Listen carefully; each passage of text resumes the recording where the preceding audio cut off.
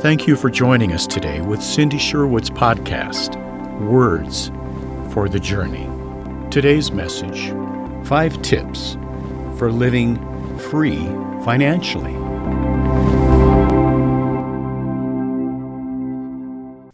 I've been poor and rich in my life several times, but I've never lacked anything I need because I've found God's promises are true. When we honor Him, He honors us. Many moons ago, over 30 years now, God led me into a ministry of budget and debt counseling. That was back in the day when budgeting was done with pencil and paper and people still balanced their checkbook registers. That certainly dates me, doesn't it? I remember perusing an inspirational reading rack at a grocery store while on vacation when a book caught my attention. It was called What Husbands Wish Their Wives Knew About Money by Larry Burkett. I know, silly title. I've learned over the years this is definitely a gender-neutral issue. What fascinated me about the book was all the helpful stuff Scripture had to say about finances and managing our money. How come I had not heard any of this? I'd been raised in the church and taught Scripture since I was little. But this was brand new information. And I thought, this is important stuff. Everyone needs to know this. So I began teaching the basics of managing our finances and then counseling individuals and couples, helping them get a grip on this critical area. After my own healing journey, I moved on from that ministry and began teaching in the area of healing, but money is still a subject near and dear to my heart. As I've worked with people in the area of healing, I've noticed their finances are often a shambles. So I want to include this short teaching in my podcast series because it is definitely an area where people find themselves in bondage. And this ministry that God has called me to serve in is all about helping people get free from everything that is holding them back from living the life God created them to live. Obviously, I can't cover everything the Bible teaches about money in only a few minutes, but I do have time to give you my top 5 tips. Number 1, tithe. I know I lost some of you just saying the word. You don't want to hear it. You're wishing I would start with something easier, but this is the power step. Tithing is what opens up your life for the power of God to begin working on your behalf. You can't succeed with the next 4 tips without God's power behind you. So this one has to come first. To tithe means to give 1/10. When we tithe, we give God the first 10% of our income. We relinquish the first portion of our income as an acknowledgement of our need for God's help in our life. It is a demonstration of our belief in Him as our provider, belief in His Word as true, belief in our need of God, and belief that we should obey God. There are some areas of Scripture that are open to interpretation. Not this one, though. Tithing is a black and white issue. No tithe, no blessing. However, when we do tithe, we receive all the blessings. Proverbs 3:9 and 10 in the NIV says, "Honor the Lord with your wealth, with the first fruits of all your crops. Then your barns will be filled to overflowing, and your vats will brim over with new wine." We may not have a barn full of animals or a vat of wine in our backyard, but you get the point. God promises to bless every area of our life, our physical needs, our jobs, businesses, our home, bills, material things. When we obey Him by giving Him the first 10% of our income, the first fruits of our income, we get blessed. And in case you think this was just a word for the folks in the Old Testament, Jesus said this in Matthew chapter 23, verse 23 in the NIV. "Woe to you, teachers of the law and Pharisees, you hypocrites! You give 1/10 of your spices, mint, dill, and cumin, But you've neglected the more important matters of the law, justice, mercy, and faithfulness. You should have practiced the latter without neglecting the former. So Jesus said we should not neglect the tithe. And in case that doesn't convince you of its importance, let me read Malachi 3, 8 and 9. Will a man rob God? Yet you have robbed me. But you say, in what way have we robbed you? In tithes and offerings. You are cursed with a curse, for you've robbed me, even this whole nation. So God is telling us we're robbing him if we don't tithe. That first 10% belongs to him, not to us. It's a debt we owe him. But let us not feel begrudgingly regarding this matter, because God will always do more with your remaining 90% than you will do with 100%. Listen to what he says in verse 10. Bring all the tithes into the storehouse, that there may be food in my house. And try me now in this, says the Lord of hosts, if I will not open for you the windows of heaven and pour out for you such blessing that there will not be room enough to receive it. God says, test me. Try me now in this. He's going to open the windows of heaven and pour out more blessings than you know what to do with. This commandment, and it is a commandment, comes with a guarantee. God will take care of you. I am living proof. I remember the first time I came to this test. I was 25 years old, single with an infant and a 2-year-old, and living on $600 a month. Giving up $60 a month when I was living in poverty was tough. I kept thinking, surely I need this more than anyone. But I decided I was going to do what God said. And every month I wrote out a check to my church for $60. Well, only a few months into it, my baby was having developmental issues and needed extensive testing and therapy. Now what was I going to do? I was tempted to stop tithing, but I didn't. And am I ever glad? Over the next month, there was an outpouring of help I didn't even ask for. I found groceries on my doorstep, envelopes of cash in my milk box, checks in the mail. Every need was provided for, and effortlessly, it just came to me. It was God saying, Cyndy, I see you and your every need, and I will always provide for you. It was amazing, and I've never doubted God or stopped tithing since. He proved himself.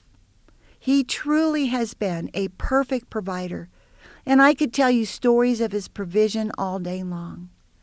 So if you're not tithing and feeling inspired to begin, don't start by doing the math.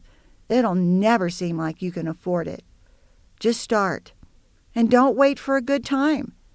Just start. God will provide. It's a promise.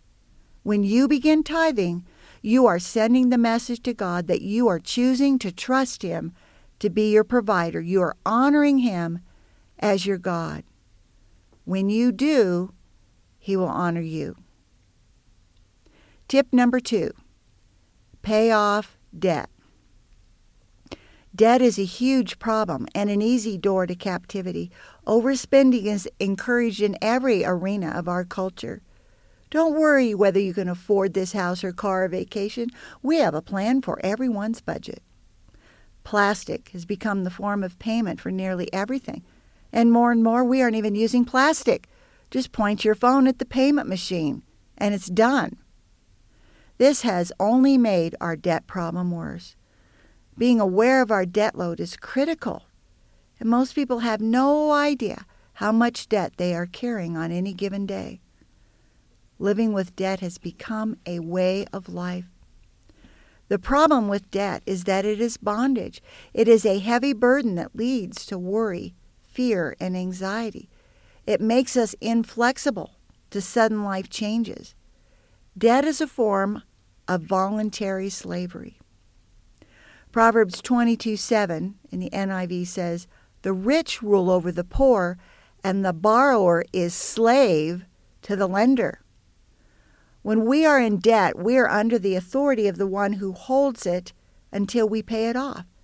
God doesn't want that for us. And if we don't pay our debts, God puts us in the category of wickedness. Psalm 37:21 says, "The wicked borrows and does not repay." This might surprise you, but it is possible to live without any debt. Brian and I have a credit card, but we pay the balance in full every month. No exceptions. And a few years ago, we finally paid off our house. Our home and vehicles are debt-free. You may think you need debt, but that is a lie. Romans 13:8 says, "Owe no one anything except to love one another." If you aren't tithing, you can change that quickly. If you are in debt, that's another matter. It'll take time to change that. However, it can be done. It starts by making a choice to get out of debt. Then pray and ask God for His help and power to work on your behalf. Then make a plan. Without a plan, it will never happen. I don't have time today to go into that any further, but there are plenty of Christian ministries out there who will help you get out of debt once you make the decision to do so. So check that out if you need help. You'll never regret making this decision. The freedom and flexibility that comes from debt-free living is amazing and worth the hard work of getting there. Tip number 3. Pay yourself. You'll never succeed in being debt-free if you don't start giving yourself a paycheck. And I don't mean a paycheck to be spent, but one to be kept. Set a goal to pay yourself 10%, putting that money aside in a savings account. This will allow you to weather the financial storms and respond to unexpected financial needs. Get into the habit now. Maybe you can't take 10% out immediately, but you can take something. Even if it's only 1%, it's a start. Maybe start with 1% and add 1 more percent every month until you reach 10%. Living paycheck to paycheck, hand to mouth, is the worst possible financial plan. That plan is begging for trouble and stress every month. Even if you have to start small, start somewhere. Otherwise, you'll be locked into debt because unexpected things always happen. Be wise. Be ready for those contingencies by saving money. Tip number 4. Spend less than you make. This goes right along with number 2 and 3. In order to pay off debt and start saving money, we have to spend less than we make each month. This area is related to self-control and discipline. I know you love those words as much as you love the words tithing and saving. But it's time to grow up in the Lord and live as He asks us to live. And this requires we exercise some control. If we're addicted to shopping, entertainment, vacations, shoes, eating out, we become slaves to those things. They are now our master, dictating our life. Matthew 6:24, the NIV explains why this is a problem. No one can serve 2 masters. Either you will hate the one and love the other, or you will be devoted to the one and despise the other. You cannot serve both God and money. Who are you going to serve? Jesus is saying that loving money is hatred toward God. Not curtailing your spending will put you under the wrong authority, and you will find yourself in bondage to that lifestyle. Don't look at that paycheck as something to be consumed in its entirety. That is what fools do. Be wise and live in moderation. Always spend less than you make. It will start you on the right road financially. And finally, number 5, be content. Whatever God supplies, be content with that. Contentment will help you not overspend. Paul learned this truth and shares it with us in Philippians chapter 4, verses 11 and 12, NIV. I'm not saying this because I'm in need, for I have learned to be content, whatever the circumstances. I know what it is to be in need, and I know what it is to have plenty. I have learned the secret of being content in any and every situation, whether well-fed or hungry, whether living in plenty or in want. So here's the secret to happiness. Be content with what you have. Want what you have and stop wanting what you don't have. That's another fool's game. God calls that coveting. Coveting is a serious distraction from the life God wants us to live. There is no prize at the end of that game. If we're guilty of coveting, no matter what we have, we will always want something else, always more. Satan loves this trap because he knows how effective it is for stealing us away from the life God has planned for us. Have you been guilty of coveting? Ask God for contentment. He'll delight in answering that request. I'm well aware of the difficulties and challenges of getting our finances back on track if we're off in some or all of these areas.